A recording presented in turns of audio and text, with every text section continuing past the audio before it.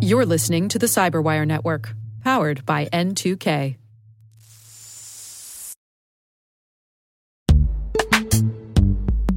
And now a word from our sponsor, Netskope.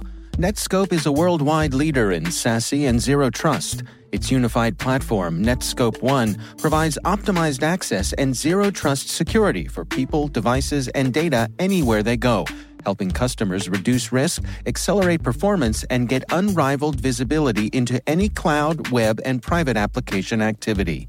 To learn more about how Netskope helps customers be ready for anything on their SASE journey, visit netskope.com.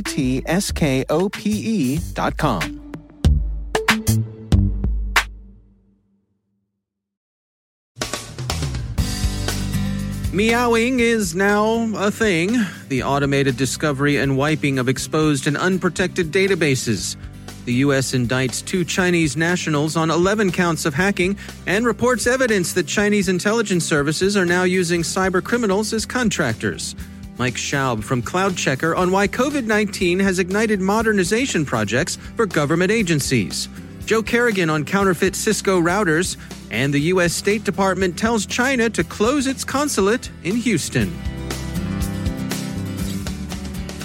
From the Cyberwire studios at Data Tribe, I'm Dave Bittner with your Cyberwire summary for Wednesday, July 22nd, 2020. An ongoing wave of destructive attacks, Meow attacks, appears to use an automated tool to find and wipe exposed Elasticsearch and MongoDB instances. According to Bleeping Computer, there are no ransom notes, no threats, no crowing, and no explanation for the attacks. One possible explanation is that the attacks represent tough love from vigilantes pushing admins to secure their databases. But that's speculation. Meowing could represent anything from misdirection to preparation for a protection racket to an appetite for destruction to the lulls. The U.S. Attorney General for the Eastern District of Washington has secured an indictment against 2 Chinese nationals on 11 counts of hacking computer networks to obtain intellectual property. They are said to have cast a wide net, working against targets in 11 countries and at least 12 economic sectors.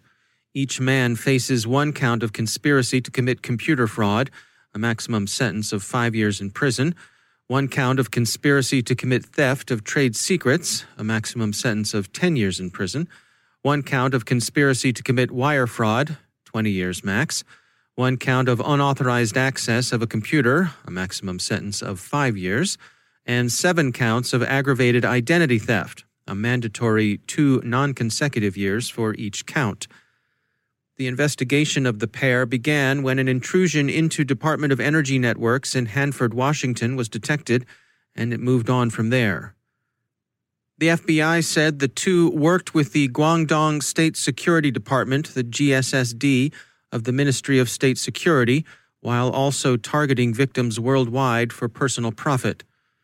Chinese nationals have been indicted by the U.S. before in connection with espionage, but these, most famously the PLA officer with the unfortunate hacker name of Ugly Gorilla, and his colleagues active against the metallurgical industry in Pennsylvania, were strictly on the government payroll, working on the PLA's dime.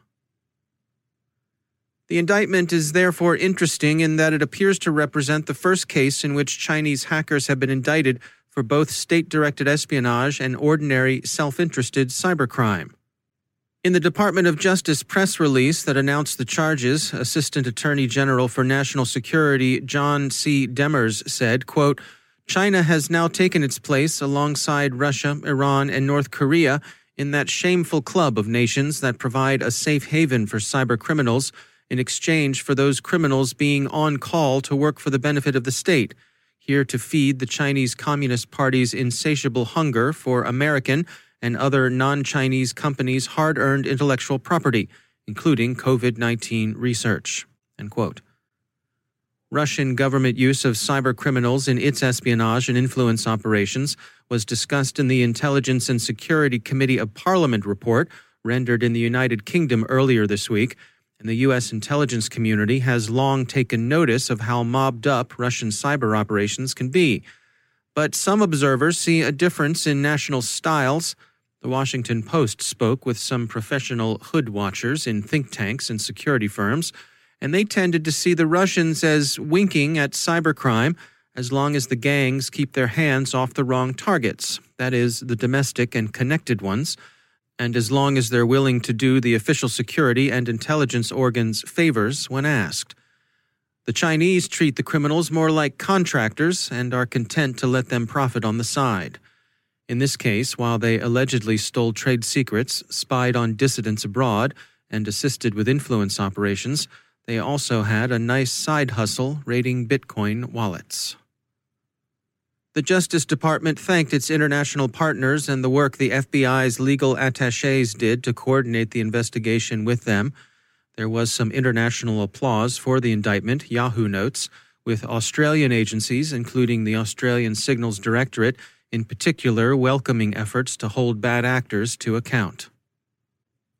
So, the two Chinese hackers each face a possible maximum of 40 years in U.S. federal prison, but since cybercriminals work locally even as they act globally, both of the accused are still in China, and so have the proverbial snowball's chance of extradition to the U.S., unless, of course, they're inattentive in their selection of international vacation spots and decide to honeymoon in a place that has a good extradition treaty with the U.S., or even a less formal willingness to cooperate with the Americans. Just ask Roman Valerich Seleznyov. He's the sometime proprietor of Carter Planet, who goes by the hacker names Track2 and Bulba, son of a Russian Duma member and convicted hacker, now a guest at the Federal Correction Complex Butner in North Carolina, a medium-security Club Fed. His reservation runs through 2043. In 2014, Mr. Seleznyov was incautious enough to check into the Kanafushi Resort in the Maldives, where a special arrangement negotiated with the local government by the U.S. Secret Service facilitated his arrest and transportation to the U.S. So travel with care. We hear Wuhan is nice this time of year. COVID-19 has ignited necessary modernization projects for government agencies, along with the push for necessary funding to see said projects through. Mike Schaub is Information Security Manager from cloud management platform supplier CloudCheckr. So I think with the government, you've seen that they've struggled a bit with trying to scale up with the COVID-19 response and ran into some trouble with their systems. Some examples of that with your stories about the IRS looking for COBOL programmers trying to get the stimulus checks printed, and the unemployment websites being inundated with filings and just struggling to even keep up. So it's caused a strain, due to the unprecedented issues that COVID has put forth. Where were these agencies before COVID hit in terms of being behind the eight ball or ahead of the game? Where did they stand? I think different agencies were different places. There was definitely some looking towards modernization. And then in 2017, they were looking forward. They put out the Modernization Government Technology Act. It was signed into law. It'd give the ability for agencies to start setting aside some funds towards modernization. But I think you've seen agencies have struggled to kind of advance these efforts or get that funding, because that did not come with funding within it. It just gave them a mechanism for creating funds so they can set aside funds to use towards the modernization. Now, in terms of the agencies reaching out to Congress to ask for more funding, are they being effective in that messaging? Is Congress being receptive? Well, with COVID in the House and the CARES Act, we saw it was proposed $3 billion towards modernization as part of the CARES Act. But in the end, it ended up only getting close to like $500 million of that passed towards modernization things. It's coming up again with the HEROES Act, which has passed the House, but some doubt whether it will go beyond that. And that currently has another $1 billion towards modernization funding. So I think COVID's helping to cause more discussion on this. but I think it may still remain to be seen if it will result in actual acceleration.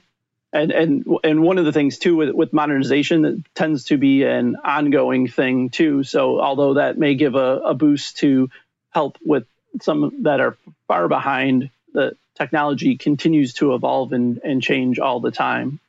That's Mike Schaub from Cloud Checker. The Wall Street Journal says the U.S. State Department also ordered China's Houston consulate closed for its connection to espionage and influence operations. Why the Houston consulate in particular was singled out, the State Department hasn't said.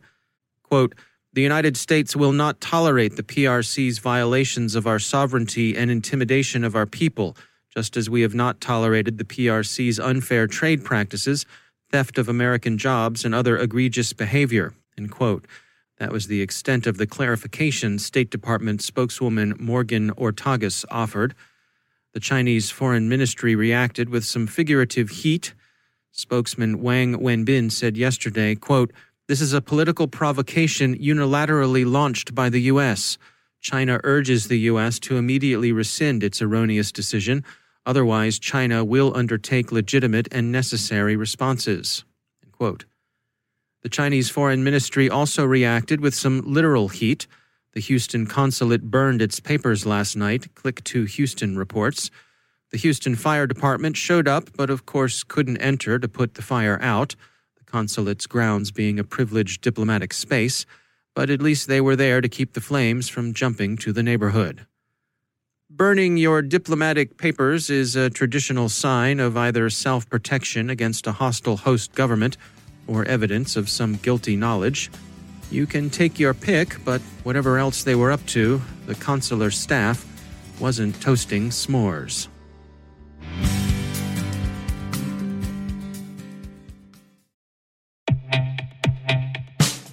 In the complex world of enterprise identity, securing legacy web apps at scale can be daunting. Strata Identity makes it simple. With Strata, you can effortlessly integrate non-standard apps with any identity service, like MFA or SSO, with zero coding and zero hassle.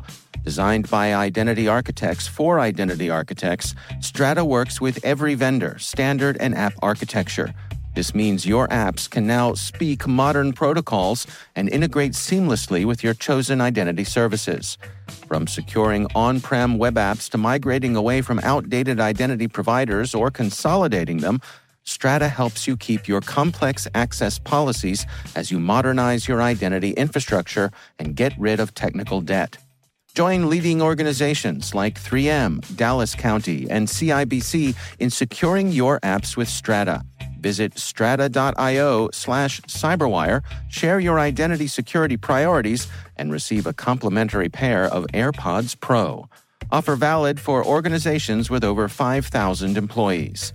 Connect today at strata.io/cyberwire.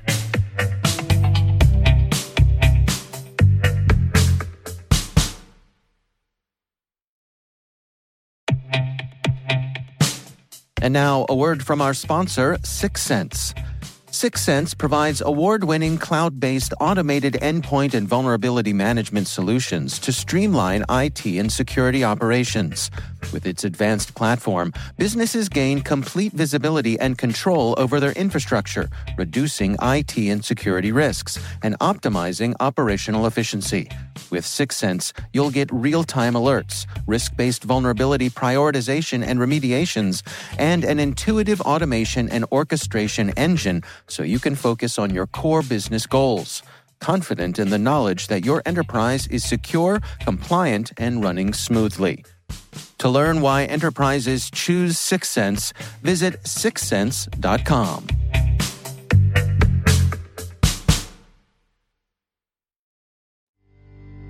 And joining me once again is Joe Kerrigan. He's from the Johns Hopkins University Information Security Institute and also my co-host over on the Hacking Humans podcast. Hello, Joe. Hi, Dave. Interesting story came by. This actually caught my attention. It was a press release from the folks at F-Secure, a security company out of Helsinki, Finland. And they have published some research where they have been looking at some counterfeit Cisco routers. Yeah. What's going on here, Joe? So their customer purchased a couple of routers, which later turned out to be counterfeit. And the way they found out that they were counterfeit routers is they updated the software, like a company should do when they have these routers, and that stopped the routers from working at all. Mm-hmm. So F-Secure is investigating some routers that were counterfeit that were sold to a company. And the way the company found out they were counterfeit was the switches. These were switches. They stopped working when someone tried to update them. So the software wouldn't run on the modified switches or forged switches, right? And they actually call them either modified or forged. I don't know which one it is. But one of the things they said in here was when you find counterfeit hardware on your network, you don't know what that counterfeit hardware is doing, right? Yeah. So you have to do a reverse engineering project on it, and that's essentially what F-Secure was asked to do. And what they found was there was no backdoor on the hardware that they could find. And they think that the motivation for this was just, I'm just going to rip off Cisco's products and sell them for cheaper and make money, right? Yeah. So I mean, let's walk through some of the likely sort of order of operations here. That I'm in the market for a Cisco router, right? And I'm shopping around, and maybe I find a price that's lower than my local authorized Cisco dealer. Right, because when you go out shopping for Cisco routers, you'll find that they're pretty expensive. Cisco routers and switches, you'll find that they're not cheap, right? Yeah, right. No, it's an investment. It is an investment. It's an investment in the design of going with a reputable manufacturer who takes security and the operation of your network very seriously. Cisco is a great company for that. There are other companies out there that are similar to that. I'm not endorsing Cisco, but they do a good job. Yeah. If you're out there looking around for equipment, you might be enticed to go with somebody who has a lower price point and has equipment that is, as far as you're concerned, the exact same product. Yeah, and so you order these, they show up, everything looks fine. The boxes look like Cisco boxes. You open them up inside. The switches look like Cisco switches. You put them in the racks. You wire them up. Data is flowing. You configure them. As far as you're concerned, everything's running as normal. There's nothing out of the ordinary here. They're functioning the way that you hoped that they would. It's all hunky-dory, right? Until you go to update them. And something in the update process stops them from working. Yeah. How do you protect against this? How do you make sure that you're not getting some bogus equipment? Well, that's a good question, and F-Secure actually addresses that in this press release. The first thing they say is source all of your components from authorized resellers. Mm-hmm. Make sure that the person you're dealing with is an authorized reseller of the product from the company you're buying. And you can probably call the manufacturer and say, is this person an authorized reseller of your product? Because they take that relationship very seriously. I was looking at an article from back in 2008 that said if Cisco finds out or gets wind of you selling counterfeit products, you're done. They're not going to deal with you anymore. You're not going to be an authorized reseller. Right. That would be a big hit to someone's business, so they're a lot less likely to sell counterfeit products. So look for that authorized reseller. Yeah, I mean, I suppose, too, if you're an organization that is looking to save some money, maybe you're a nonprofit or something like that, you also have to be careful about the used market, because if you were shopping around for a used Cisco router, you say, well, here's a way to save some money on a name brand device. Yeah. That could be a counterfeit unit as well. Absolutely. It could be counterfeit or modified. Yep. Mm-hmm. One of the things they say is that make sure that everything runs the latest available software provided by the vendor. I'm actually kind of pleased that the software on these caused the routers to brick. I think that might be Cisco's doing, right? That there's something in the software update that says this is not a legitimate piece of Cisco equipment. We're going to make it not work. That's good with me. I'm okay with that, actually. Mm-hmm. Yeah. All right. Well, it's an interesting story. You can chase it down. It's the folks over at F-Secure have published their research on these fake Cisco routers. It's an interesting read. Joe Kerrigan, thanks for joining us. It's my pleasure, Dave.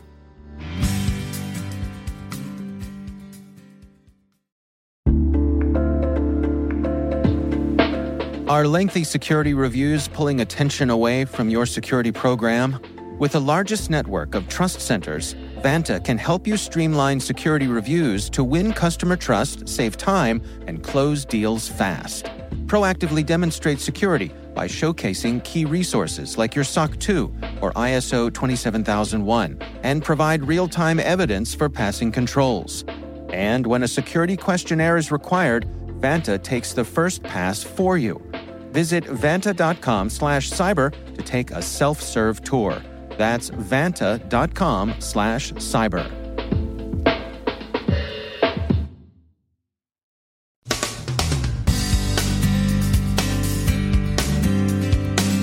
And that's the Cyberwire. For links to all of today's stories, check out our daily briefing at thecyberwire.com. And for professionals and cybersecurity leaders who want to stay abreast of this rapidly evolving field, sign up for Cyberwire Pro. It'll save you time and keep you informed. Listen for us on your Alexa smart speaker, too.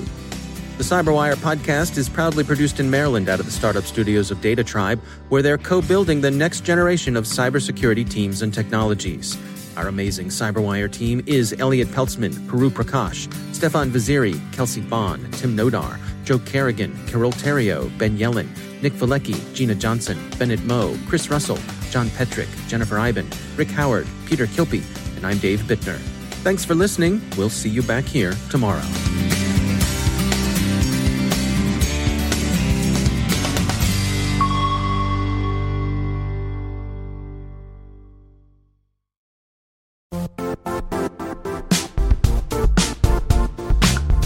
And now, a word from our sponsor, Zscaler, the leader in cloud security.